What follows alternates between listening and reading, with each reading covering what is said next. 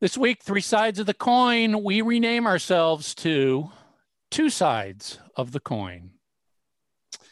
Yeah, because we kind of hinted at it last week. No Tommy. And Lisa's just not reliable enough to counter as a third side. So we are now two sides of the coin. Thank you, Ace. That was a great song. And we've got a couple guests joining us this week talking about rock bands. We got Stacy and Sean from the band Crashing Wayward joining us this week. This is Three Sides of the Coin, talking all things Kiss. I want to rock and roll all night. You're listening to Three Sides of the Coin.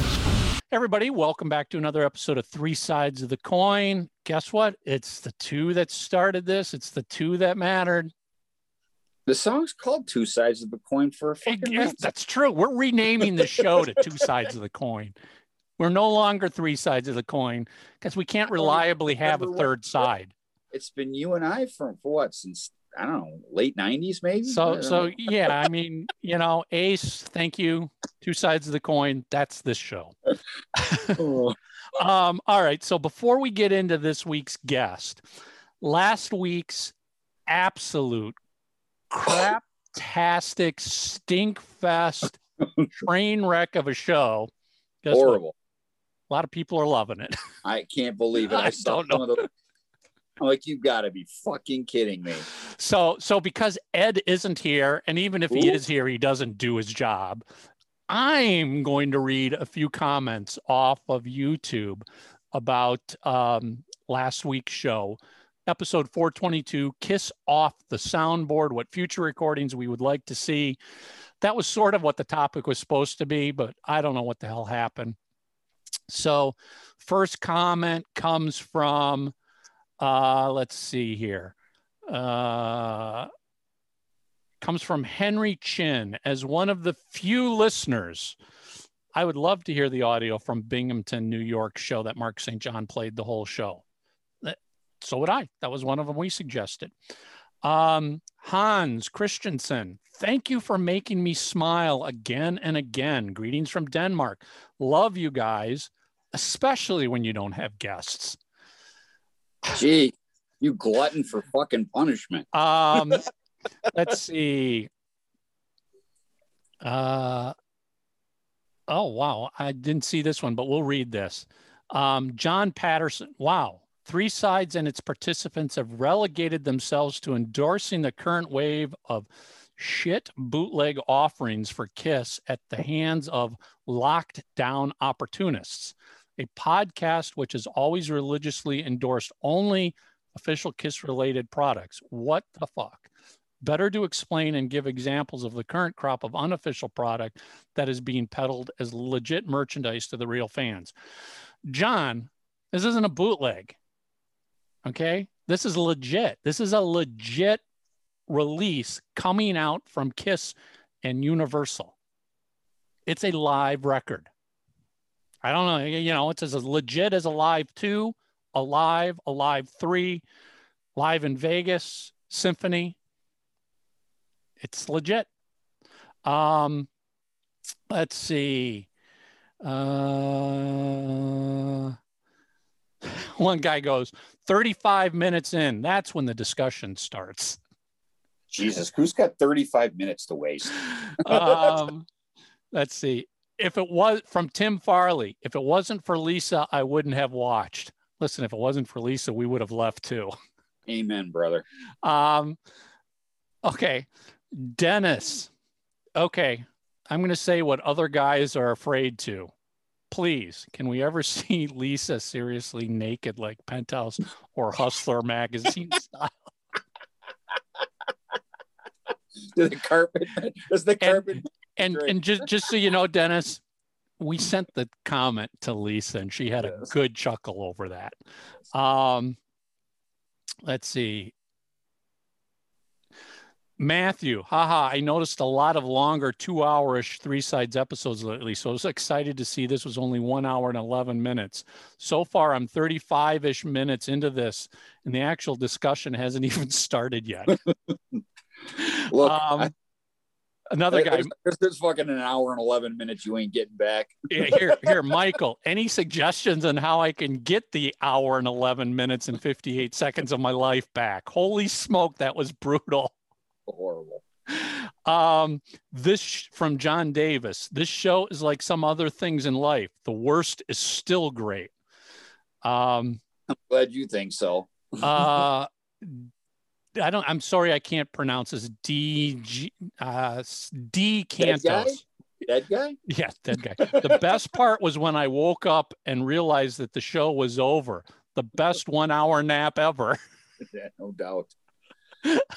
Anyway, yeah, it was a brutal show, but we love the fact that, hey, some of you actually just loved the discussion. Some of you saw the humor and everything we were doing. Other people, I don't know, don't get so riled up. This is a legit KISS product. This isn't a bootleg that we're endorsing. All right. It's not like KISS is going to YouTube, stealing the video that somebody else filmed and just releasing that video. KISS has a soundboard recording of this. That's what they're releasing. Okay. God.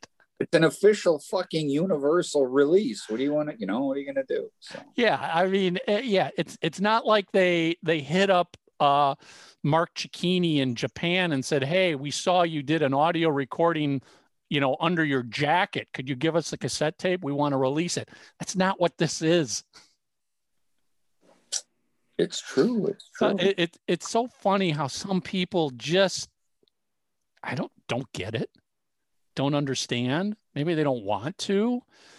I don't know. It's just crazy. It's like, it's the live weird recording is the band hasn't officially put anything on their website about it yet.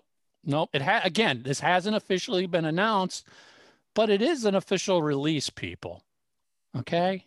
I gotta admit, it's just kind of weird. As Barbarino used to say, it's so weird. That.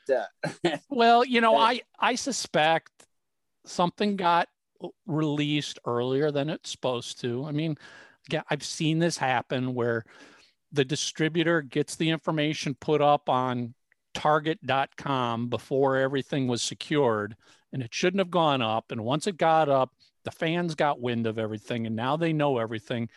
And now the band and the record label are chasing getting this information up as quickly and accurately as possible. It happens. So it's coming, people. Don't worry. At some point in time, this will officially be announced, and you'll hopefully not think this is just a crap ass. Well, you know what? They put the Shout It Out Loud single out. I guess that already sold out. That was a 7-inch single. Yeah, and then they got this coming out, and hold tight, people. There's more coming later this year. So, what you're really gonna dig. So, yeah. So anyway, we've got a couple guests joining us this week. Since we don't have a couple hosts joining us, we went and got a couple guests to join Two Sides of the Coin this week.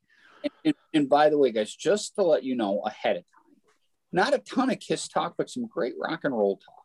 So it is. You know what? It kind of reminded me of the recent episode we did with Johnny O'Neill, where we had him share his opening up for KISS on the Creatures tour, but that was sort of the extent of it.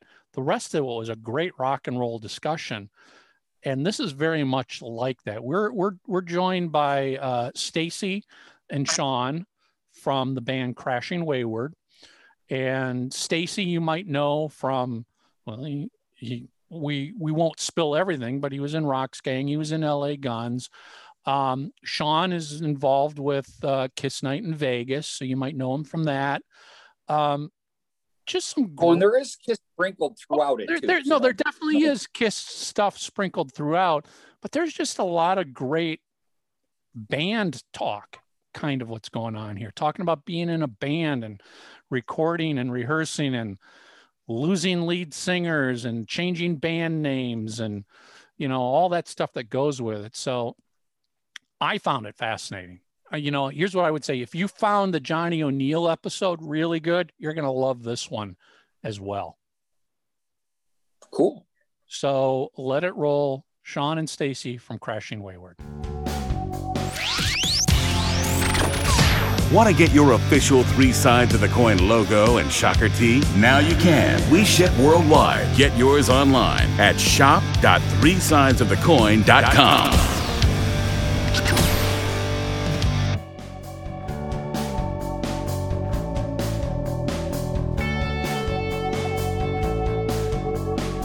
Hey, Three Sides World. I want to welcome a couple special guests joining us today. We've got Stacey David Blades and Sean McKee from Crashing Wayward. And you guys are joining us from Vegas.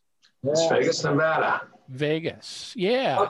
Probably would have been smart if we got together in the same room, but yeah. Yeah, who would have thought of that? Vegas, that's becoming the new headquarters for KISS, it seems like, too. Yeah. Tommy and Eric, right? Tommy and Did Eric. Eric move here too? Yeah. Bruce lives there. Bruce lives here. Yeah, that's right. Yep. So it's everybody escaping Los Angeles and heading to Vegas. Yeah. Too many people there. Yeah, exactly. Nowhere to park. Yeah. So before we get into chatting KISS, I'll give each of you guys like a couple minutes here. Just fill our listeners in who you are, what you've done. Assume they know nothing. Because let's keep in mind, some of our listeners are young. I mean, we've got 10-year-old, 12-year-old kids listening to us that have gotten into KISS because of their parents. So they may not have a deep rock history knowledge here. So what have you guys each done individually? And then we'll start talking collectively here. Stacey, go ahead. Cool. I've been around the block a few times. I got my start playing piano when I was 9 years old, a long time ago. Had heavy piano training. When I was 11, I started playing guitar. By the time I was 17, 18, I started playing club circuit. I grew up in Toronto, Canada. Oh, okay. In my early 20s, I got my first big break. I joined an American band that was on Virgin Records in Florida. So that was a huge accomplishment because for me, I always, wanted to have a career in America. There was a great Canadian music scene and industry, but it was very limited. Awesome. Wow, dude. Nice. How do you just pull that out like that? Mark, you know what? I just a bag of tricks. Like, look. As soon as you said Canadian rock, I'm like, fuck yeah. Stacey, real quick, what was the band you joined? It was a band called Rocks Gang. Gang. I love Rocks Gang. That first album is great. First record was really good, really good. So I came in a few years after that, and I was in the band for probably 8 years. Did I think four records with them. It just had run its course quite a bit, and I needed to get out of Florida. I was like, I can't live in this place anymore. So I had actually moved to LA. I'd been going to LA for several years prior to that, but then my sister was living there. So it was like, I need to go west, So once I got there, I did a few things, and then I was very fortunate enough to land the LA Guns gig, which I did for 10 years. And those were 10 great years, and did a lot of great records with that band. Worked with the amazing late great Andy Johns producer, who worked with Zeppelin, Van Halen, Rod Stewart, Stones. I mean, everybody was amazing. Legend. So he untimely passed away in 2013, unfortunately. And in 2000, right at the beginning of 13, I left LA Guns, and then I did a few things. And I had a band called the modern active rock band called Electric Radio Kings, which that band turned into Crashing Wayward. So that band was together for about 3 years. We had done some singles and radio campaigns, which got the band going nationally, which did well. Then we put out our own record. We got picked up by MI5 Universal. We charted on Billboard Mainstream Rock, entering at 87 with a song we redid, an Amy Winehouse song called Back to Black. So they got a lot of national radio play. We broke the top 100 on mainstream Billboard at 87, climbed to 28. Wow. Held that spot for about 2.5 weeks, actually. We were about to sign a huge management deal with a guy named Larry Mazur, who had managed Lamb of God, used Kiss, to manage Kiss during the Revenge era. Kiss. This is my Kiss connection. A few. Sean's got better Kiss stories, but we actually had Larry on the podcast a few years ago. Yeah. Super great guy, but in the Kiss world, he's kind of overlooked. I mean, when you've got managers like Bill Aucoin and Doc McGee, those guys in the world of managers literally are huge. And the Revenge era, as we know, great album, great era, but it got everything got swallowed up and spit out because of grunge. I think Larry's work was just kind of overshadowed, and then boom, there was the reunion. Yeah. Larry's a great guy. And then, so things were really happening with that band. And, the band was very dysfunctional, and the singer, he wanted to do it, but he didn't. And that was always a problem. And, he was starting to realize he couldn't carry the band. So we had gone down to New Orleans and Houston and played 2 really big shows, the biggest shows that we've done as a band. And late that following week, we were going to probably sign with Larry. So he knew that all that was building up. And that night in Houston, after the show, later that night, he basically just kind of told everybody to F off and quit the band. And basically, he flushed it down the toilet. So it was like, what the fuck just happened? But I look back on that now and go, whoa, what a blessing that was. And it was a relief. And I'm very grateful that happened, because if it hadn't, it wouldn't have ushered in this awesome new band, Crashing Wayward. So basically, that's the long short of it. I rebuilt the band with all new guys because the band imploded. And then I actually, with this lineup, before Sean came on board, we played a couple of shows with that lineup as Electric Radio. Uh-oh. The curse of my router. And we got Sean, and then, Peter, our singer, was like, Stace, it's, time to let go of the life raft. This is not Electric Radio Kings. It's complete opposite. So let's change the name of the band. And what inspired the name Crashing Wayward?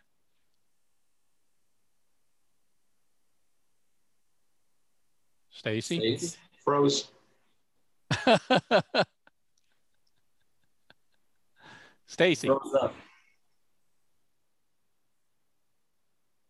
It's frozen.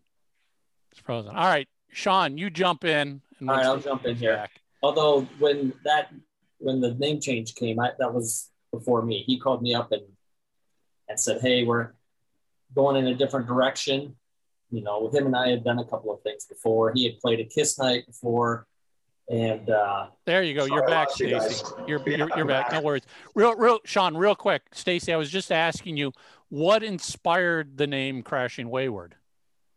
It kind of just came to me. Pete and I were tooling around with names, and it just came to me. And it was like, call it universal, divinity. It's kind of simplified, like just this moving forward and just like abandoning everything. Literally abandoning everything. So, when I said, "Hey, Pete, what do you think of Crashing Wayward?" He goes, "That's it. That's the band." I said, "Well, don't you want to, should we ask everybody what they think about it?" "Nope, just, that's it." So I had to change the name of the band legally too, because the old singer from Electric Radio Kings and I had the LLC. and he didn't want to dissolve it. So I had really no choice. But I'm glad we did, because when we announced it, the reaction was awesome. And it's been just an amazing, this whole last 2020 was really a great year. But despite everything else that was going on in the world. Sure. All right, Sean, you pick up. Where were you here? Well, so my story is not as long as that. I didn't get to play in LA Guns and stuff like that. I flew a little further under the radar the last 30 years. Yeah, but you got a kick-ass Kiss Psycho Circus Platinum or Gold Award behind you. Yeah. You want to hear the story on that? We'll get to that. Yeah. Okay, so I grew up in South Dakota, and am a Vikings fan. Yay. Or I'm sorry to hear that. Depends on. We always say that. Exactly. And graduated high school at 17. Decided LA was where I needed to be, so I jumped on a plane and came back in a couple of weeks with my tail between my legs. 17-year-old kid from South Dakota has zero business going to Los Angeles by himself. None. That's like, it takes tremendous balls. Anybody that did that, I salute. Like, it took a lot of guts to do that, to just make that effort to go, Did you know anybody, Sean, or did you just? So my sister and her husband, he was Air Force, and he was stationed in Victorville, I think. And so I went there and kind of made Victorville my home base. But, that's a hell of a commute. Well, I mean, again, I'm 17 years old. I couldn't even rent a car. I don't know what I was thinking. I spent the most of the time hanging out in Victorville. Right. Grilling steaks and drinking Coronas, Right. But I'd done the cover band thing forever, toured all over the Midwest doing that, played all those Minnesota haunts, and then a friend of mine was moving to Vegas and said, "You're never going to amount to anything if you stay here in South Dakota. You got to leave." So I'm moving to Vegas Friday. It's Tuesday. Let's go. And I threw a suitcase together and away we went. And that was 26 years ago. And when I got here, I had an original band called Lazy Jane. We put a record out. Didn't really do much outside of town that much, but we played here quite a bit. And then I started getting into some of the shows here on the Strip and stuff. I met Ron Keel, and I was in one of his bands. I was in that Country Superstar show that he was in. And then he had when he dipped his toes back in the rock scene, he created a band called K2. And I was in that. And we went and played Rocklahoma. And that was the year that the big storm came through and wiped all the stages out and all that. Yep. We were doing us and Black and Blue were doing a meet and greet in a tent when that happened. And the stage fell on the tent that we were in. Oh, wow. But luckily we all got out. Nobody got hurt, but that was scary. Total mayhem in the blink of an eye, So then, I've just been playing around town a lot. I play in a band called the Stoney Curtis Band. And that's a 3-piece blues rock original band signed to Shrapnel. And I've been in his band for 8 years now, probably. And that's Stacy and I have just met each other through, the local scene. And we did a couple of shows. I'll add that Sean and I played in a country tribute, touring country tribute show called Nashville Stars. And that was a lot of fun because, I got to know Sean a lot better being on the road with him, but getting to play with him. So when, I replaced the last part of that lineup in Electric Radio Kings at that time, I didn't even think twice. It was like, I have the guy. I know the guy. He's perfect for this. And it was Sean. He's been a blessing to, very easy to play with and just a great asset. So that pretty much catches you up.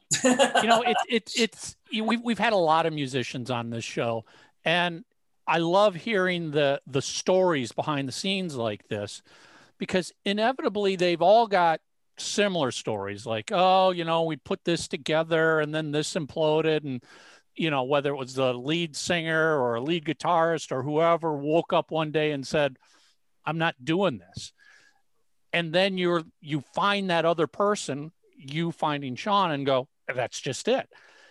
It seems like that's when bands really happen, when you don't really have to seek out and audition and look for, when you can just go, I know the guy, or I know the band name, or, you don't have to convince somebody to be in the band. When I talk to clients, I'm always like, well, are you a weekend band or are you doing this for a career? Yeah. There's nothing wrong with either way. Right. But you can't be a weekend band and think you're going to do everything else, because you sit here and go, well, we can't go tour because my drummer's got a side gig to pay his rent and he can't take time off. I'm like, okay, then this isn't a career. Yeah, and that was the problem too, Michael, with Electric Radio Kings. I had 4 other guys in that band that they really didn't want to do it. Like, they didn't have the drive. Where is Crashing Wayward, I found 4 of the most driven guys, all with the same like-minded thought process, musical style. So it came together. It was like a godsend. It's such a blessing, such a night and day for what I went through for 3 years with ERK. So Sean, you're also have been involved in the Kiss Night in Vegas. Yeah. Stoney, the guy that I mentioned whose band I play in, him and I and Kay Caruso and Morpheus Black actually started that. They Todd Kearns, believe it or not, another Vegas guy. Todd and Stoney and Kay, and they were hanging out at a bar one night, and they're like, we should have a jam night, Kiss jam night. Yeah. And Stoney's like, well, if we're going to do it, we should charge something at the door and do it for a charity event. Well, that kind of mushroomed into, what is now Kiss Night at Vegas, which we've done, 7 or 8 years. But year one, we did it. Well, we've done all of them at Vamped here in Vegas. And year one, the line was wrapped around the building all night. You couldn't get in. It was insane. We just thought, we're just going to throw a Kiss logo up on stage and play Kiss songs tonight, and hopefully some people will show up. And it was mayhem. And now we live stream it, and we extend it out into the parking lot. We rope off half the parking lot and make a beer garden out there and live stream it out into the parking lot. And now it's raised thousands of dollars of money too for kids without music programs. So yeah, so all the money that we raise goes to the Clark County here in Vegas, Clark County School District, and we've raised well in excess of $100,000 that we've bought instruments for the schools here. Wow, good for you. That's incredible. We've done a couple of Kiss tribute albums that we've sold, and again, all the proceeds go to that. We just recorded Black Diamond, Stoney and I, and a guy named Keith Robert, guitar player here in town, and Jeff Duncan from Armored Saint is singing it. And you want to talk about the perfect Peter voice, Jeff Duncan. He sounds exactly like it. So we're going to release that song here pretty quick. We also did a video on the second tribute record. We did a version of I Still Love You, and we did a video for it. We built a tank and the whole thing. The last 2 shows that we did, we had a tank on stage that we built. It smokes and shoots confetti out of it, the whole 9 yards. Gotta get that thing to shoot beers out of it. But yeah, Kiss Night's very dear to my heart. I'm pretty proud of that project. And again, it started off as just kind of something fun to do for one night, and now it's a 501c3 with a big bank account and lots of sponsors, and it's really become something. It's unfortunate that with everything going on right now, the schools aren't open, and we haven't been able to do one now for a couple of years. But we'll get it back, and we'll get some more dough rolling into the schools there and buy some more instruments for them. That's awesome. I love stories like that. I was just chatting with somebody who runs a charitable music program out of Kansas City that's all about raising money and buying instruments for kids in the Kansas City area. Yeah, that's awesome. I love that. We've even talked about taking this to different towns, taking the core guys and then getting a whole bunch of local musicians and doing them in different cities and raising money for that school or that county or whatever, Yeah. We've been talking about doing that since, maybe the second or third year of this. I think that would be a lot of fun to go do that. So how are you? I mean, obviously nobody's really touring or playing right now, but how are you balancing Crashing Wayward and Kiss Night in Vegas? Is there much of a time conflict going on right now? No, not really. Kiss Night is kind of on autopilot, and we only do one show a year. And so when we've always booked that date maybe 6 months in advance, and we start planning it and putting the show together and all that kind of stuff. But it only takes maybe a couple of months really to put it together. So, the rest of the time is just, that's when we spend the time contacting the schools and the principals and finding out what they need and going and acquiring the instruments and all that kind of stuff. So we got a lot of album awards behind three of us. Mark's actually got some on another wall down there. Oh, actually, if I were to take down the posters behind me, you'd see I think I've got 20 some along the walls. Yeah, it's pretty insane. So let's start with you, Sean. What's the story on the Psycho Circus? Because I can tell you that was during the time I was working with them, and I remember I was at the Madison Square Garden show where those were brought out and given to the band members on stage. Those exact ones? That exact design. Yeah. So they had like 4 of them. I remember seeing them backstage in a dressing room, 4 of them unboxed, ready to go out there. It's an impressive award. It's big. It's heavy, and they didn't make a ton of them like that because they were very few and far between. So here's the story. So Katrina hits, and everybody's doing fundraisers for Katrina victims. And on eBay, WRIFF, the rock station in Detroit. WRIF. Is that what it is? Oh, yeah, not 2S. WRIF, yeah. I'm in Detroit right now. You are? Yeah. Oh, okay. So that's whose award that is. Is it really? Yeah. So they put all of their gold and platinum albums that radio stations get up on eBay auctions for Katrina. All the money went to Katrina victims. And I spied that thing, and I'm like, well, I got to have that. So that is sweet. I love the frame on it because it looks like it'll kill somebody if you were to pull it off the wall and hit them with it. It's heavy. It's heavy. It's thick. It's a real heavy wooden frame. Yeah, they went out in designing that one, but like I said, not many of that version were made. I've got a Psycho Circus award, but it's the traditional one. It's like the kind you've got behind you, Stacy. It's just a traditional plaque award. Yeah. A little more Detroit lore, because Doug Podell, the main DJ here, kind of poobah at the time in WRF, he did Kiss's when they announced Psycho Circus. He did the big national radio thing that he interviewed them and all that. You might know this, Mark. Didn't RIF or somebody in Detroit play Psycho Circus early and get a cease and desist from the label? You know who did that, don't you?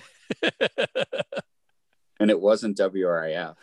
Hold on, was it? No, that was because that was me. I gave it to the local radio. I did that with Carnival of Souls too. I got a cease and desist. I had a friend who had a friend at the radio stations, and I'm like, hey, this needs to be heard. So I brought it over there, and played it. Matter of fact, on Psycho, they played Psycho Circus, and I think I made them play Within because I really like that song a lot too. That's so a great song. You know, and for those who don't know, I mean, for those young listeners of ours, just so you know, I have a copy of the season. Do you?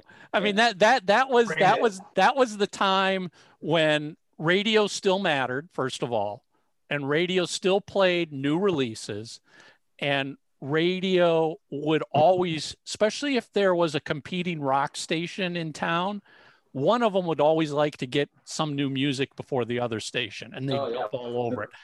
And always, I mean, whether it was Kiss or a big Judas Priest album or Guns N' Roses or whoever it was, there's always somebody who got that song, played it early, and then the label immediately sends out a cease and desist saying, stop playing that. You can't play it a week early. You got to wait. Part of me is like, yeah, that's all planned out. Mike, all good for PR. Don't you get at least 2 of them for it to matter? And then...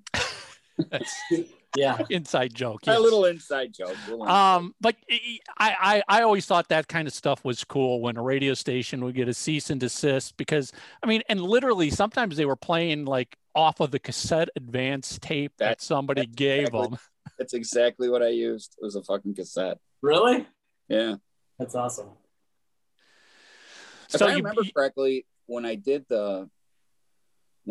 because I think it was on the Bear, which was it was the old Z-Rock, and if I remember correctly, because it was just went in there. I went with another friend, and I think he did transfer my cassette to a DAT to use it to. Oh, I'm sure he did, but still, you know, the original. I was there the whole time. You know, we were there for half an hour, and you know, he's like, "Okay," and I wasn't paying. I was just happy. I just thought it was fucking cool, you know, and but yeah, that was a crazy day. Leaving the parking lot thinking people are following you. Oh no, I'm gonna get whacked now for playing this. I just thought it was funny. I got to kick it. So Sean, you got that off of eBay? Yeah. So you can put in the proxy bid. So I did that, and then I think it was the auction was ending at like 4 a.m. or something like that. So I got up to make sure that nobody was going to outbid me, which they never outbid you till the last minute. And so it's getting down to the wire, and all of a sudden I'm double what I had originally put in for the proxy. And now it's like a lot of matter of principle. Nobody's getting this but me. I don't care how much it costs. Bam, bam, bam, bam, bam. And I don't have one. Bid. That's what's that, Mark? I said I don't have one for that record. Really? Yeah. I've got pretty much all of them. All of them that were, issued, but I don't have one for that. One of my favorite ones I got a couple years ago is a Canadian. As a matter of fact, one of our former guests who was on the show, I got it from him. Good friend, Greg. But I got for the what do you call them? I got a promo in Canada, the Rock the Nation live DVD set, whatever, and I got a double. I'm gonna go get it just so you guys can see. It's pretty fucking cool because it's like that's one of the only awards I don't have hanging, but it's in the other room. I'll go get it. Okay. See, wow, you're getting Mark to get up and go get something. He doesn't do that. Must be very special. And most of Mark's, I'm probably should say all of his are like awards issued to people in the KISS world, like to J.R. Smalling and people like that had their awards and they would sell them off to collectors. So that's where Mark's acquired a lot of his one-of-a-kind awards. That's great. But yeah, that thing showed up at my house maybe 2 months later, all crated up and everything. I was living in a condo and the front doorman had to bring it up in the elevator. He's like, "What is this? I could barely get into the elevator." Yeah, oh yeah, totally. Yeah. It was crazy. I'm like, wow, I didn't realize it was this big. Dude, check this out. I don't know anyone else who has anything like this. Is that fucking sweet? Nice. Oh, that's nice. It is cool. Wow, that's really nice. It's just cool because for what it is, it's a DVD award and it's from Canada. I just thought it was really fucking cool. So it is. All right, that's my show and tell for this. So, Stacy, what have you got behind you? Let's see if I can move that up. So on the, I should say there, that was a Christmas gift. My buddy Bobby Blotzer's Rat drummer. Mm-hmm. Yep. He gave that to me for Christmas, and for a short time he'd put a band together calling it Rat. So it was kind of a gift for playing the tunes, touring, doing that, which was a beautiful gesture, Oh yeah. It was cool. We played this really big show in Tacoma. Was it? No, not Tacoma. I'm sorry, Spokane. We played the arena there, and it was kind of right before Christmas, and he had those for all the band members. So cool. That was really cool. Then the other one is the Billboard plaque for Electric Raking's Back in Black for breaking top 30 at number 28. Cool. And I've got another 2 in the queue that I need to get done as LA Guns Hollywood Forever. Actually, when that album came out on Cleopatra, it sold a ton the first week and actually entered 24 on Billboard. Outsold Rush's new record. I was like, what? Because there had been such a gap between albums for 7 years that when it came out, everybody just bought it like the first week. So I got to get that one done. And then there was another one I forgot that was made aware of was VH1 had put this like acoustic series thing out of acoustic songs that were redone, the band's hits. I think it was called Metal Mania Stripped or something. Oh, yeah, I think I remember that. I think I have a couple of them. Yeah. Yeah, there was 2 they put out, I think. Yeah. Anyways, one of them, Andrew, was 7. It sold a shit ton, and it was actually 7, and I was like, what? Really? So I got 2 more that I'm got to hang up. Cool. So yeah. Yeah, I think awards are the best memorabilia collectible. I agree. They look great, so I'm hoping that at the end of the year we'll have one for Crashing Wayward. That's the goal. Part of me, so many bands now, I mean, Kiss is doing it, but a lot of bands are doing it now where they're actually starting to sell RIAA awards with a fan's name on it. Like you can go to kissonline.com and for like $275, you can get a Rock and Roll Over platinum album. And it's got... I do like, because I'm a geeky collector, I don't have any of those just because I'm a purist and I'm, but I always say this stuff. I think they look great. They look amazing. I agree. If you have one, you spent your money wisely. Hopefully you're happy. But for me, I collect like the floaters, the originals, the real ones. Yeah. And those were far more than 279. But yeah. I just like those. Plus, there's history to them. I've been fortunate to get some ones from ex-Kiss members, road crew guys, managers, that kind of stuff. And for me, that's, and some of my favorite ones that Casablanca, before they got their official RIAs, were giving out awards to, like, again, staff members and stuff. And I have a couple of, I think my Hotter Than Hell, it looks like an RIA, but it's a Casablanca award to, wow. It's, again, that's just the stuff that I like to collect. And again, I never look down at people and go, oh yeah, like I said, those new awards that you can get on Kiss Online, I think they fucking look awesome. Yeah, they do. But for me, that's just not something that I collect. I remember this was kind of cool. It's like I years ago became good friends with Tommy Lee's sister, Athena. And I just remember going over to her place for the first time, and she just had this monolithic wall of, platinum frame discs, of course, from Brother, and it was just like, whoa, it just looked so amazing, like from floor to ceiling, right. It was really cool. Yeah. I'm like Mark, you know, the new awards that you can buy look incredible and they're amazing. But to me, there's something once they are selling a true RIAA hologram award, it sort of takes away the legitimacy of the people in the business who actually did something to get an award, if that makes sense. You know, and again, I'm not taking away from somebody who's got it, but, you know, you got that award from Bobby because he wanted to give it to you and he controls who gets them. It's not like anybody can just go on a website and buy 10 awards out of the cellar. Yeah, exactly. Yeah. So, I mean, again, I'm so proud of the awards I've gotten with my name on them because there was a reason for it. You earned them. You know, yes and no. I mean, it's, you know, they give them out like candy to a lot of people.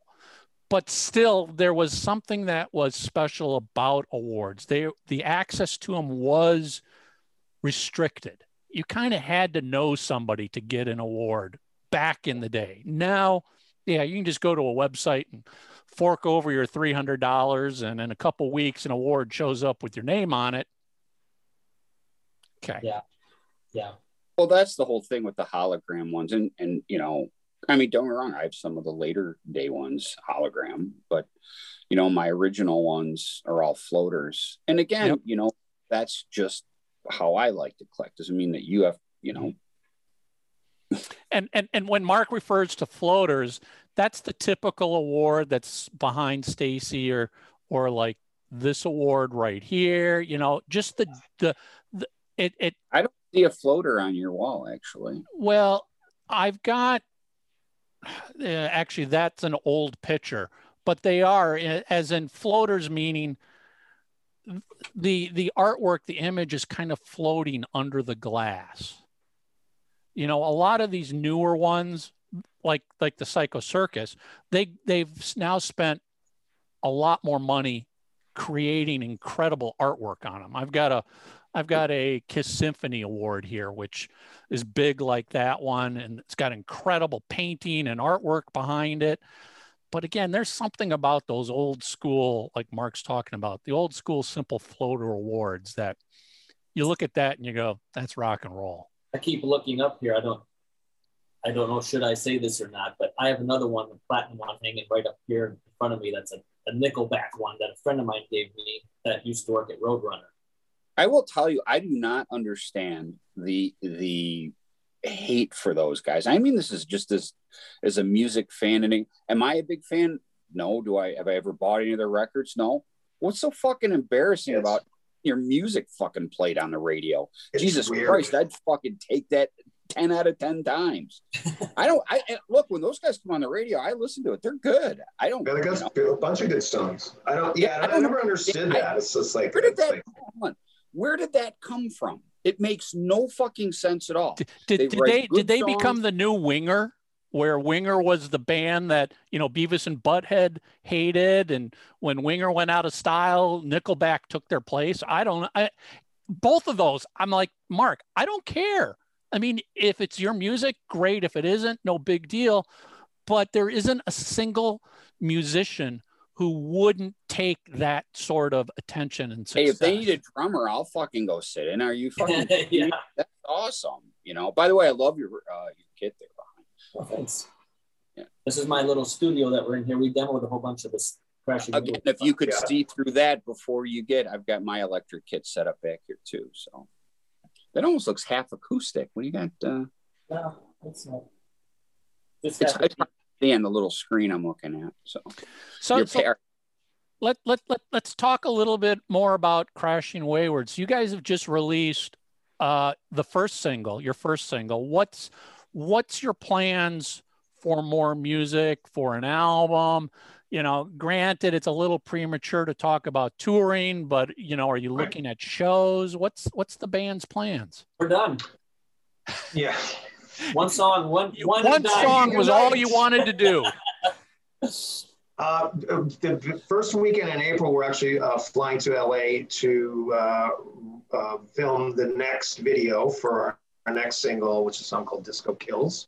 So we're going to do that with a different director, a guy named Vicente for a company called Industrial Films. So we're really excited about that. We have another song that's in the can as well called Stranger Days. And then once the video's filmed, we'll go back in the studio with our producer, Mike Gillies, who's an amazing producer, Metallica's studio engineer and live engineer since the Load record, actually. So we'll go back in with Mike this spring, and we'll record another 3 songs. And then we've talked about putting maybe an EP out or taking that and shopping it, and then start playing probably this fall, late summer, God willing, if we can. So we were just keeping this momentum going because the reaction from our single Breathe has been just incredible, as Sean can attest as well. And I think we just went into this like, we knew we recorded a bunch of great songs. That was the single. We knew it was really, really good, but we had no expectations. So to read, Peter getting Chris Cornell references and everybody saying love the band's just incredible and the production's amazing, and it's been great. And full disclosure, I've done some work with you guys, and your first video has been picked up and selected by a couple film festivals. Yeah. Which is pretty freaking cool. Bengal, India, and West Palm Beach. So complete opposite. Exactly.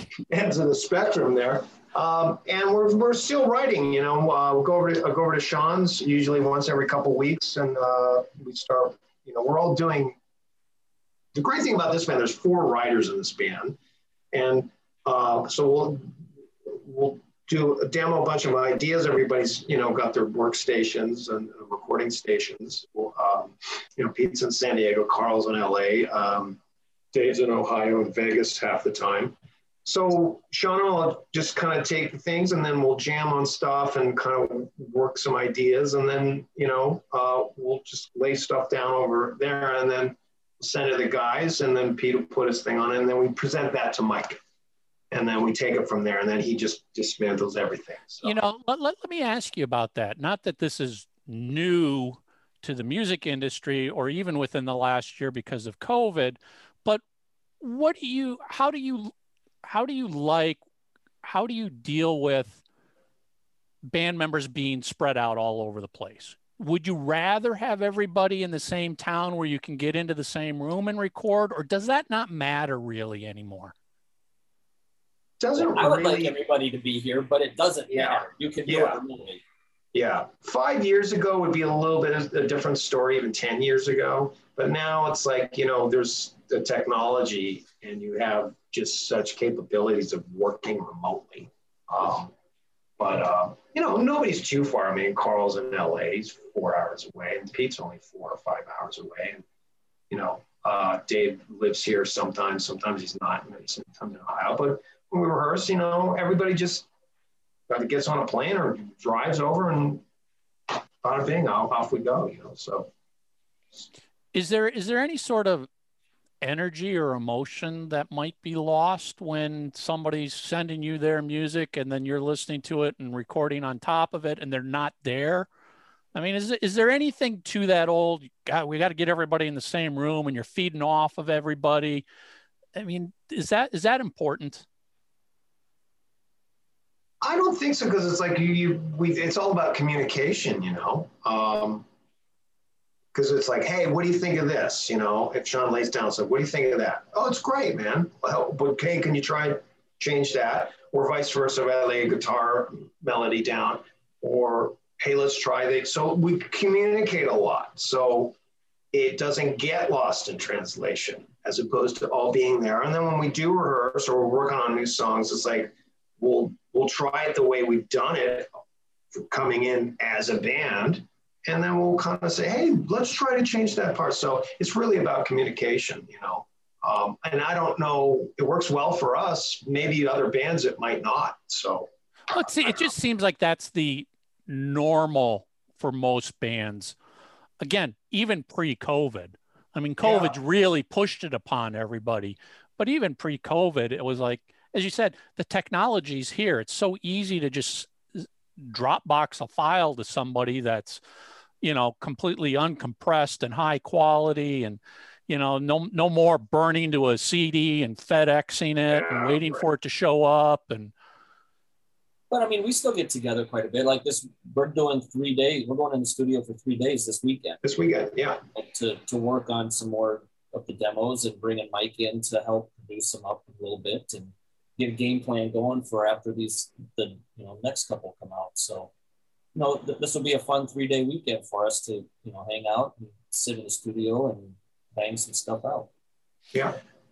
Besides, impacting your ability to perform live, how has COVID impacted you guys? Because you guys kind of came out right in the middle of it. Was there concern of, there's a lot of bands that are like, well, maybe we sit this out and wait 6 months and see if it gets better. Do we wait a year? Do we wait? I mean, how did you approach that, knowing that literally, it was a year ago, basically, right now that things just shut down completely? Yeah.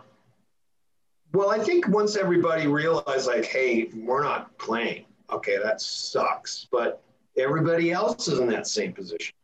So how can we take the time to really make it the most out of this time? Because it was week after week after week, and then, it just kept getting worse and worse and worse. And it's like, okay, we really aren't playing. Yeah, right.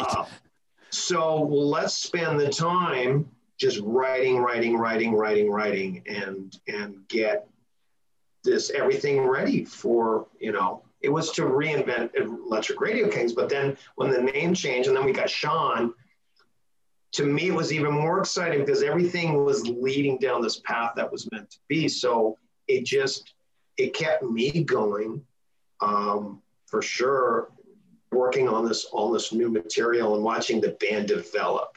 Like, just it kind of, everything kind of came into focus. It's like, it's got a little bit of Stone Temple Pilots, a little bit of Rival Sons, a little bit of U2, a little David Bowie, a little bit of Guns N' Roses, a little bit of this and that. And it was just so awesome to have the time to let that happen, which maybe wouldn't have if it wasn't for COVID. So I look back and it was a tough time on everybody, but it was really kind of a blessing. So that's my take on it. Good.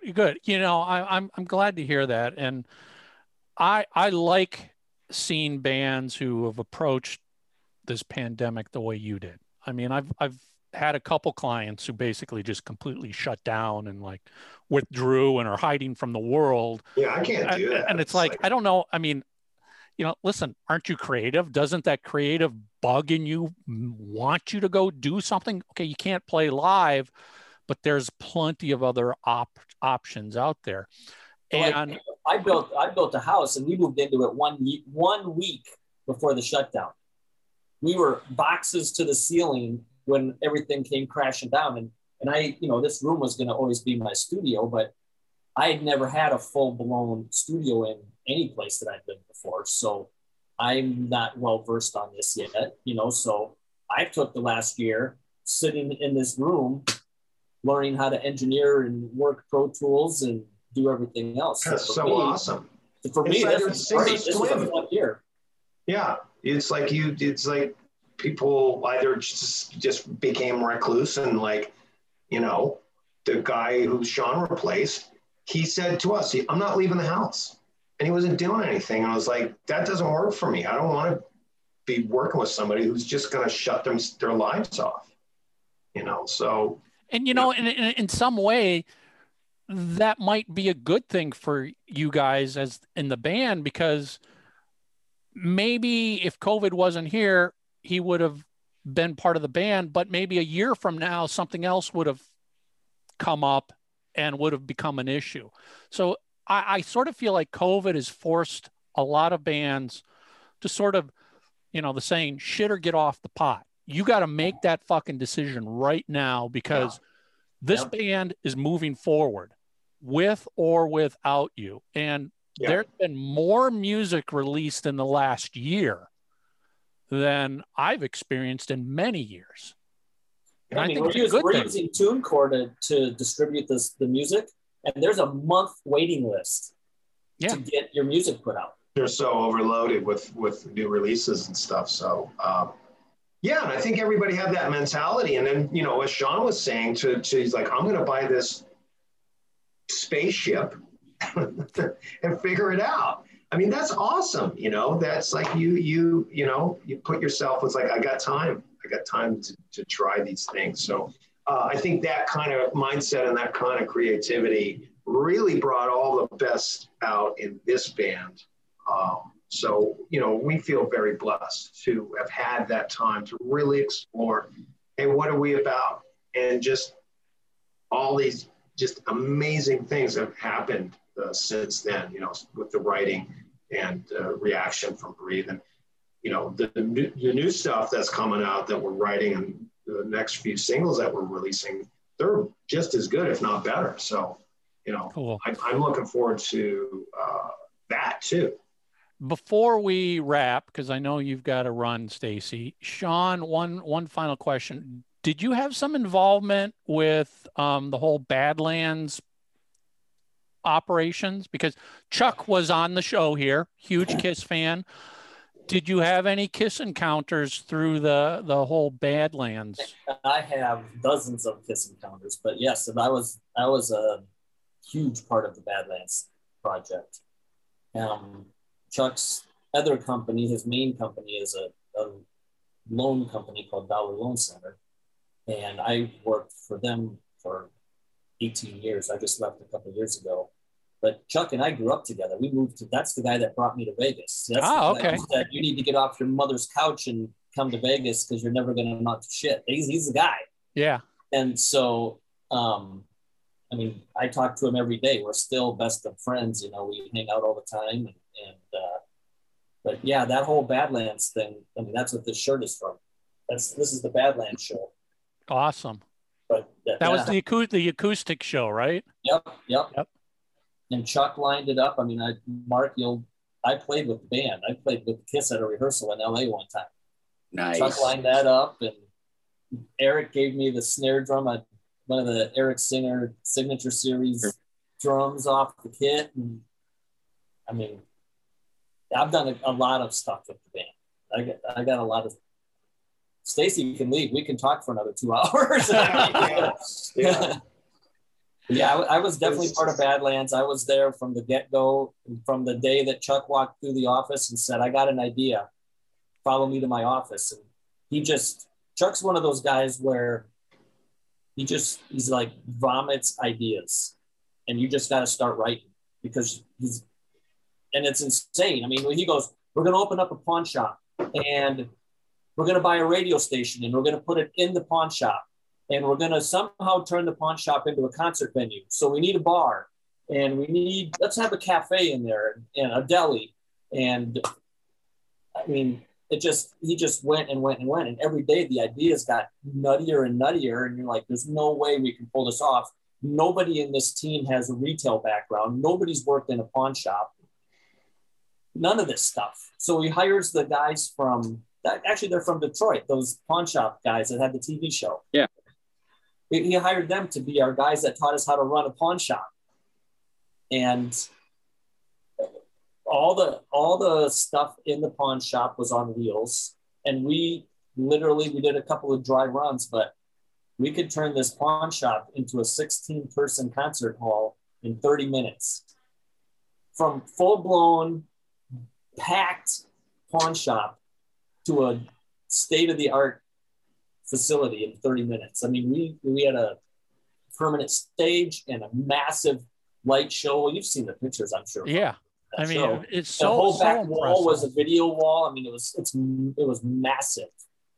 And it was, I think, Sean, we should probably have you back and we can just do a Badlands episode because you're right. There's so many stories for that. Yeah. Well, Tom was there too. So, I mean, Yeah, Tommy went up to the acoustic show, and I think he went to a couple of them. Yeah, and I had him come over. He hung out with me at the Tom Kiefer show. Okay. Yeah, so yeah, I got him into that show, and yeah, the Dokken reunion that happened. You know, they came in for a week prior to that and rehearsed at Chuck. Chuck had a School of Rock that was tied to the Boys and Girls Club, and they had a big concert hall inside there, and that's where Dokken rehearsed for a week prior to those shows, and I sat there and watched every second of that go down. Wow. I was in the hotel lobby with Mick and George when Don walked into the bar. We were sitting at the bar lobby, and Don walked in, and Jeff. Was that where they showed them all rehearsing in that big place that was there? Yeah. Oh, no kidding. And so I was standing right there, and I'm the guy that took the picture that was like the first picture of the four of them that went out on social media. I took that picture, and we were just sitting in the hotel lobby at the bar, and man, that was an intense week. I was ready for some throwing down, but those four guys got along swimmingly, and they laughed and joked and just had a blast the whole time. There's so much rock history that was made and happened at that facility. I mean, from, Accept there. What was that? Accept played there. Yeah, Accept. I mean, I worked with Accept for a number of years. They would do maybe 4 or 5 shows in the U.S. Maybe. And one of them was at Badlands. That's cool. I mean, Chuck's one of those guys where he's like, this is what I want to do, and I'm just going to do it and get out of my way because I'm going to make it happen. And he did. He sure did. I mean, it's we won't get into what happened, but it's sad what ended it, what happened, and that it's not there anymore, because it was literally a shot in the arm for metal. We were getting metal in the U.S. every single day of people begging to come play there. They're like, I don't know what you're doing. And the fact that I'm going to play a pawn shop is ridiculous to me, but I want to play. I mean, we had Rival Sons there. We had Joan Jett. We had Disturbed. I mean, crazy bands playing in a pawn shop that held 1,600 people in Sioux Falls, South Dakota. Yeah, I know. Cool. And they wanted to come there. It was insane. Yeah. Let's definitely get you back on, and we'll do a whole maybe we'll get you and Chuck for a return, and it'll just be let's reminisce about the whole Badlands rock and roll experience. Chuck's going to be our manager. He just doesn't know it yet. There you go. I mean, when we had Chuck on, the one thing that I took away from it was, damn, this guy just lives and breathes rock and roll. He loves his music. He loves his bands. He's like us. He's a fan, and he just got into a position where he could actually do some really incredibly cool stuff as a fan. Yep, absolutely. He's got a ton of stories. I mean, crazy stories. Why don't you guys tell all of us and everybody watching and listening, where can they get more information on Crashing Wayward? The main set website, crashingwayward.com. We're on all the social media platforms, Facebook, Instagram, Twitter. Our YouTube page has got Breathe up there. There's also a cool little video that we just threw up there of Pete kind of describing the writing and creating of Breathe. Yeah, awesome singer. And of course, all the band members, David Harris, Carl Rather, myself, Sean, Peter, Summit Ross, singer, all on social media heavily. So lots easy ways to discover the band. But Breathe, you can download it on iTunes, Spotify, all the streaming sites, and of course, video, which is garnered, close to 14,000 views in like 2 or 3 weeks, which has been just amazing. Click on it. Yeah.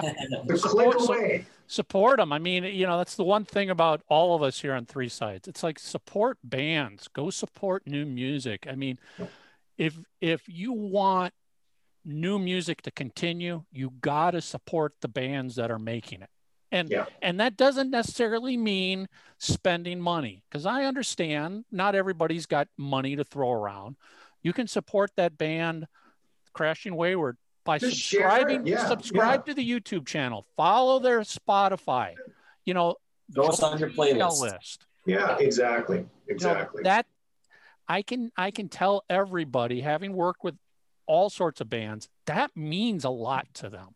It really does. Sure, we all want money, but again, we understand not everybody's got money to throw around. So yeah, leave a comment, like the Facebook page, share it. If you watch the video and you think it's good, share it onto your whatever network you like to use, and just tell your friends. Yeah. Cool, guys. Well, I got to bow out, but Michael, great to see you. Mark, good meeting you. And Sean, I'll see you Friday. Thanks, guys. Thank you. Thank you, guys. Have a great night. You too. I always love talking to musicians, especially musicians like Stacy, who've lived it, done it, seen it. You know, when he's telling the stories of the band and, you know, the lead singer quitting after a show, you're just like, God, there's another one of those stories that we've heard so many times. And, you know, hearing him describe how the new band came together and just knowing it was right. You know, I've never been in a band. This is something you can probably relate to much better than I could, but it is one of those things where you just know when it's right. You just know it. Oh, for sure. I know. It was funny. I was just kind of sitting back and listening. Again, so much of that is so easily relatable. I've been playing my whole life too. I mean, I know what it's, you know, going into the studio. Matter of fact, I'm getting together Saturday with my old guitar player to possibly re-record a bunch of stuff. And the guy who did the last Left 4 Dead record, he's gonna, you know, help us with that. And I know I've talked to you, you know, about it, and you know, that sort of thing. It's just, you know, I always tell people it's you know, it's that, like the old blues song says, it's in them and it's got to come out. You know, there's that line Boogie from Boogie Chillin'. Yeah. And I always loved maybe that's Booker T who got out. Somebody's gonna go, oh no, it's not. I can't remember what it is. But you know, I love the lyric of the songs, like you know, daddy's out, you know, whatever, telling the kid to stop doing it, and the mother's like, no, you can't. No, it's in them. It's gonna come out. I know. There's nothing to do about it. And I'm the same way as those guys, because I remember when my kids were young, I tried not playing. It's not an option. When you love music so much, and matter of fact, I just had a talk with Keith, the bass player from Left 4 Dead. This morning we were talking, because he's, you know, he was in my old band too, and we're kind of venturing out a little bit, doing some old music, but that's what we were talking about, you know. Unless you're a musician, and trust me, there's nothing wrong with it. It's cool. It's almost like the same thing with the record awards, and in that same sort of analogy. I've been playing drums now since I was, you know, 11 years old. I'm 55 now. I've never stopped playing. But since I got into a high school band, I've been playing in bands that did their own music. Don't get me wrong, I've done some cover shows and helped bands out and said, and yeah, all that stuff. But I was never a covers guy, do the cover circuit. That has zero appeal to me. Don't get me wrong. It was funny because I wanted to jump in, but since those were our guests, you know, I let them go. I do the same thing. You know, I do my once a year, sometimes twice a year Kiss gig. Mm-hmm. We pack the fucking place in an insane, you know, it's crazy. Pack the place, have a lot of fun. So you know, it's funny. That's what I mean. I was just sitting there listening to these stories because I could so relate to them. But man, you know, you saw, I mean, we had a whole lot of stuff with our last record, tons of great reviews and all that stuff. And it's just, that's what you get off on. You know what I mean? The fact that somebody adds it to their Spotify list. Somebody just says, hey, I like it. I mean, I still see when somebody will comment on one of our videos and ask, who's this Left for Dead? This is really good. And you jump in there and it's like, that's what it's about right there. Yeah. That moment is it. Look, I make tons of money. I shouldn't say that. I make good money doing what I do for a living. I concrete and asphalt isn't my passion. Music is. So, I would love to be able to make a living doing that. That's just not how life is, especially now at an older age. You know what? There's a time in a band, or people like myself and the guys that I jam with. When you're a kid, you always think you do it because you want to meet chicks and make money and be a rock star. But when you get to my age, you finally realize, you know what? I do this because I love it, and I can't. Fun. Yeah, it makes you happy. Yeah, I can't imagine. Well, and going back to what you started with, it's because it's in you and it's got to come out. And that's the thing. I've said this so many times on both my podcasts. I cannot understand these musicians who are sitting here going, nope, I'm not going to record another album again because the internet killed the music business and I can't make money off of it. And I'm like, well, yeah, that sucks. Clearly that sucks. But if you're truly an artist, don't you have to record just because you have to? You need to write, you need to record, you need to play. Isn't it in you? I mean, I would assume it is. Look at what Alice Cooper's doing. Exactly. Alice puts out a Cheap Trick, Look, our Costume Crusaders, I love them, but I don't understand them at times. Now, especially in the midst of all this horrible crap that's been going out, how fucking sweet would it have been just even if they would have re-recorded something? Or, I had, but on the last Kiss cruise, I had an opportunity to ask Paul Stanley a question, and I did, and I kind of did it. The question I asked was, I was kind of, because we have a similar, matter of fact, last show I mentioned Mott the Hoople, and I knew that he liked Mott the Hoople too. Well, for those of you who aren't big Ian Hunter Mott the Hoople fans, although I would tell you to check this song out. It's called Saturday Gigs, and when Mott the Hoople was calling it day, they released it as a single, their final goodbye to their fans, and it's a great song. And I know Paul likes that song, and I'm like, hey, why don't you guys do a Saturday Gigs sort of tune? And Paul just flat out said, not interested. And God bless him. You know what I mean? If put it this way, how I was just saying a few minutes ago, if it's in you and it's got to come out, well, what if it's not in you? What if you just, and to be fair to Paul, Paul's putting out, Soul Station. Maybe he doesn't want to put out maybe something else is in him. Maybe rock and roll, hard rock, heavy metal isn't in him anymore. That's fine. If you're a musician, there's got to be some creative bug in you that you just can't stop. Well, also too, you got to remember there's different things. I write. I've always contributed to the songwriting, musically, lyrically, whatever way I could, arrangements. I've always been a hands-on guy in every band that I've been in, and that's today I was working on stuff, before I came downstairs. That's the crazy part in all this. What you just said, we talked about earlier. I want people to hear it. I want to play it. There's nothing like it. And unless you've done it, it's hard to explain. You know what I mean? You'll literally, it's like, well, what I would tell people is everybody has something they are creative about, whether it's music or painting or knitting or crocheting or building sports, a model railroad or sports, even writing computer programs. It's all an art. It's all a skill. And, I remember when I was really into building websites, I just wanted to, going all the way back to Kiss Otaku when I launched that. That's what it was.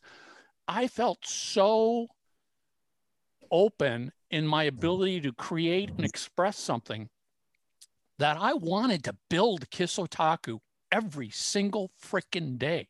I'd come home from working 8 hours at my job and I would sit down in the living room for another 4 hours and just work. And I'd work through the weekends and everything else because I just felt like I needed to get it out of me. I couldn't not do it. And I think musicians should be that way. And it disappoints me when I see the musicians, to your point, our Cape Crusaders who we love so much, but there's plenty of other ones out there that have made the same comment where they're just like, they don't want to. And I'm just like, how do you not want to? Have you just lost that spark? You know what? If although maybe we could do it somehow, I don't know what, well, I'm sure Lisa and Tommy could really contribute too. You know, it's funny. I always say, you know, I'm a huge fan of this band, a huge fan of this band, that band, but it really is true. I mean, I love the new Blue Oyster Cult. I love the new Alice Cooper. You know what I mean? Although it was 2012, I thought the last Van Halen album they did was fantastic. Yeah, yep. My point is in the Deep Purple still recording with Steve Morris. Guys, there's so much fucking great music that these legendary bands, Cheap Trick, they got their new one coming out next month. Yeah, my point is this: there's so much great music by our favorites or the people we grew up with that's still out there. You know, it's funny. Our old guest, you know, when Ted Nugent Shut Up and Jam, although there's one after that, but I mean, if you want to just check out a great Fun's rock and roll song, a song called Shut Up and Jam, and it's that whole sort of thing. You know what I mean? There's so much, because people will just go, oh, I know whatever, I just know Cat Scratch Fever or Blue Oyster Cult, I just know Don't Fear the Reaper. I'm like, get the new record, it's that good. The sad part is there's really, you have to look for it because it's not going to be inundated with you. Yeah, I mean, you know, there's no radio anymore. There's no MTV. You're not going to see Blue Oyster Cult touring arenas. You know, you'd open it up and I'm like, oh, there's the new Van Halen or there's the new Cheap Trick. Yep. You know what I mean? An ad for it, and you don't see it anymore. And it's, again, you know what? Like our guests, like my band, we're putting this stuff out. Hopefully, people dig it. You know what I mean? But I think that goes for Deep Purple too. They want everyone to hear it. You know what I mean? They know that. I love when, and people IM me, they're like, hey, you know what? I thank you because you've talked about, this is a great record. What's Moxie? It's an old Canadian hard rock band from the 70s. Check it out, man. Just go on YouTube. And then once you get Moxie 1, you're probably going to get want Moxie 2, which is a red cover. I'm like, there's so much great stuff. And then, you know, then fast forward to now, it was fun. It was great. I love the fact that our guests were talking about bands like Rival Son, who are just, there's so much great stuff out there. And it's not going to come to you in many ways. Well, I mean, as we said in the interview, go support these bands. Maybe Crashing Wayward doesn't connect with you, but there's another band that will. Go support them however you can. Show them some form of appreciation that they're still being creative. I mean, and for me, excuse me, you know, that's when somebody like Cheap Trick, who has never given up. I sit here and I look at Cheap Trick as one of the literally hardest working bands out there.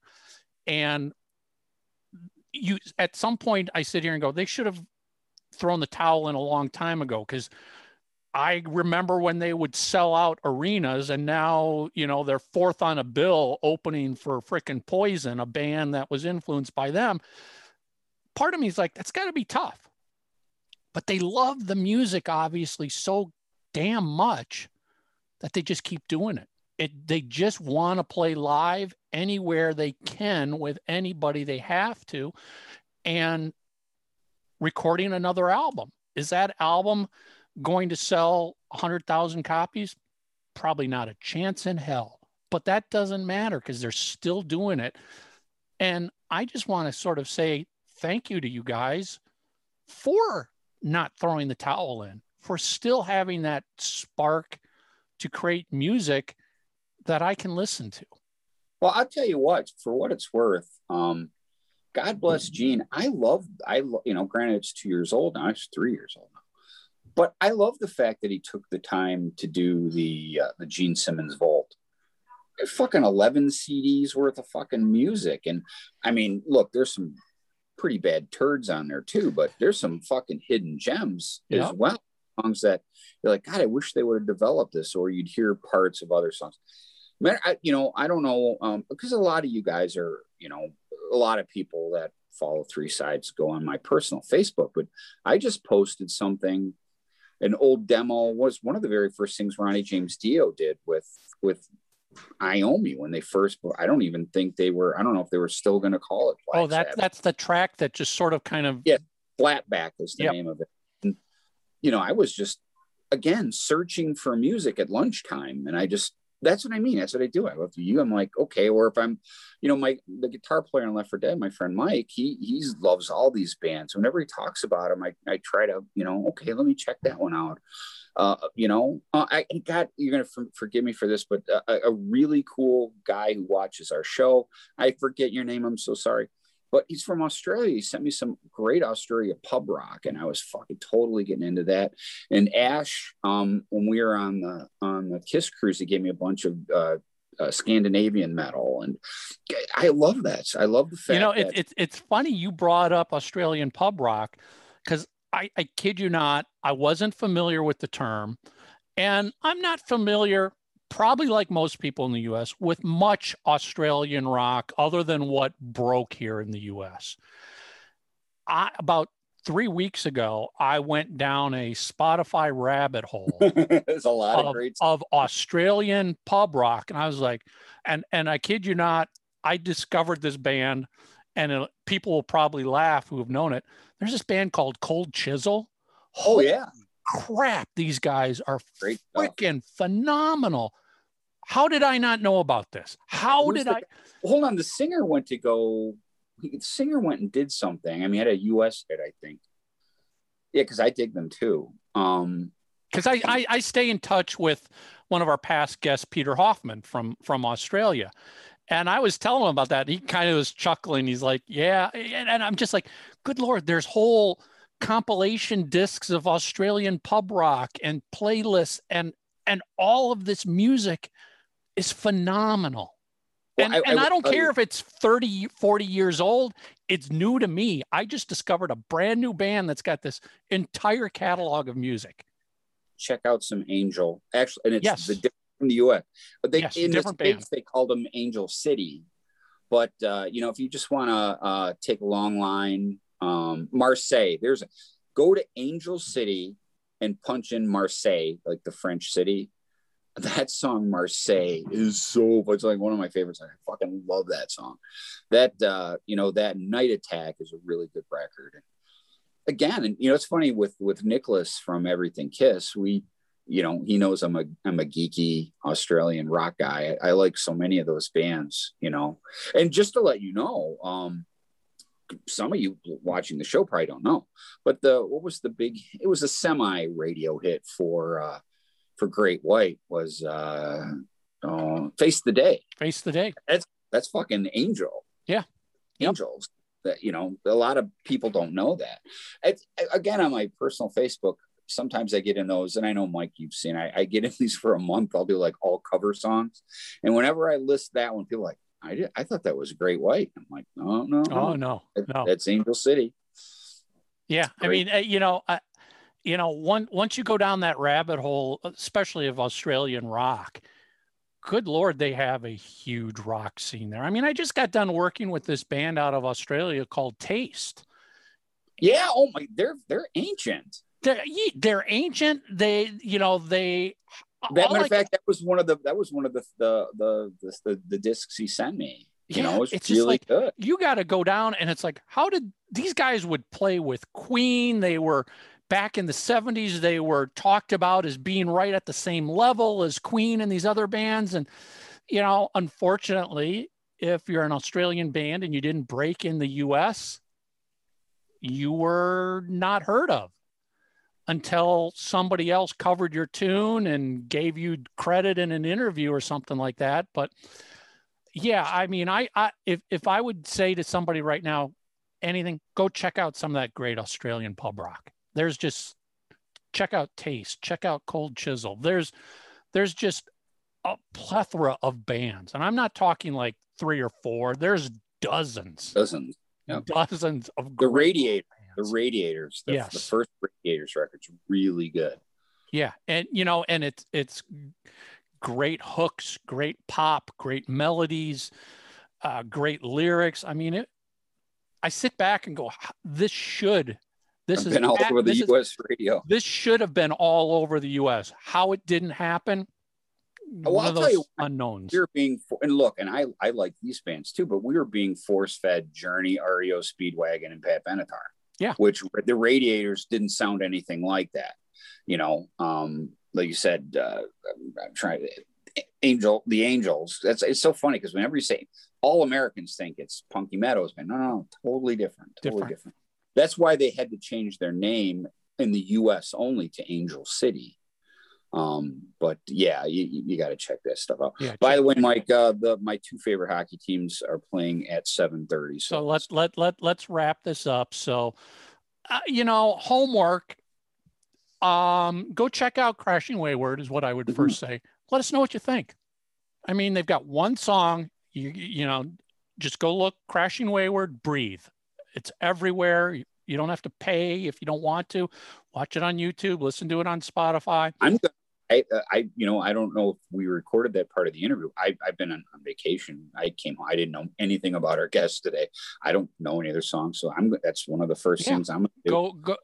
And what are they like? Listen, if you love Stone Temple Pilots, they're more of a modern sounding rock band, metal band. It's not an old school Deep Purple type of sound. Check it out and then let us know. Come back. And literally, it's going to take you a few minutes to listen to one song. That's it. You don't even have to, there's no album. One single is all that's out there. Let us know what you think. And then I think the other one would be, give us an Australian pub rock band that you like or that we should check out. And if you guys don't know, the whole pub rock thing is really just kind of classic rock in some ways. It's got a little bit of a power pop tinge to it. A lot. Yep. Yeah, it's very commercially acceptable. It's not like we're telling you to go listen to some death metal here, or just the opposite. It's not some shitty fucking lame half ballady stuff. No. It's pub. It's stuff you want to listen to when you're in the pub. That's drinking. Exactly it. It's got great guitars. It's got rock and roll guitars, but it's got great hooks, great melodies, great vocals, great performance. If you're a fan of Kiss, which obviously you must be, you will almost certainly love some form of pub rock. Sure. Or Cheap Trick especially. Yes. You will love some form of pub rock. I will say go check out Cold Chisel. So go there's your homework. Come back, leave us your answers, what you think of that. And we've got guests next week, and I don't know, maybe it's just the 2 of us. Of course, the 2 of us are the only ones that matter week in and week out on this show. Everybody else just kind of comes and goes as they feel. Well, you talking about these 2 other people. I have no idea what you're talking about. It's you and I every fucking Well, we got to give Lisa at least a name credit here. She is hot. Oh yeah. Love so subscribe to us on YouTube, follow us on Spotify, subscribe on iTunes. That's it. We appreciate everything. We'll see everybody next week. Heyo. So you love the show. Go to itunes.threesidesofthecoin.com and leave your review and rating of 3 Sides of the Coin. Thanks.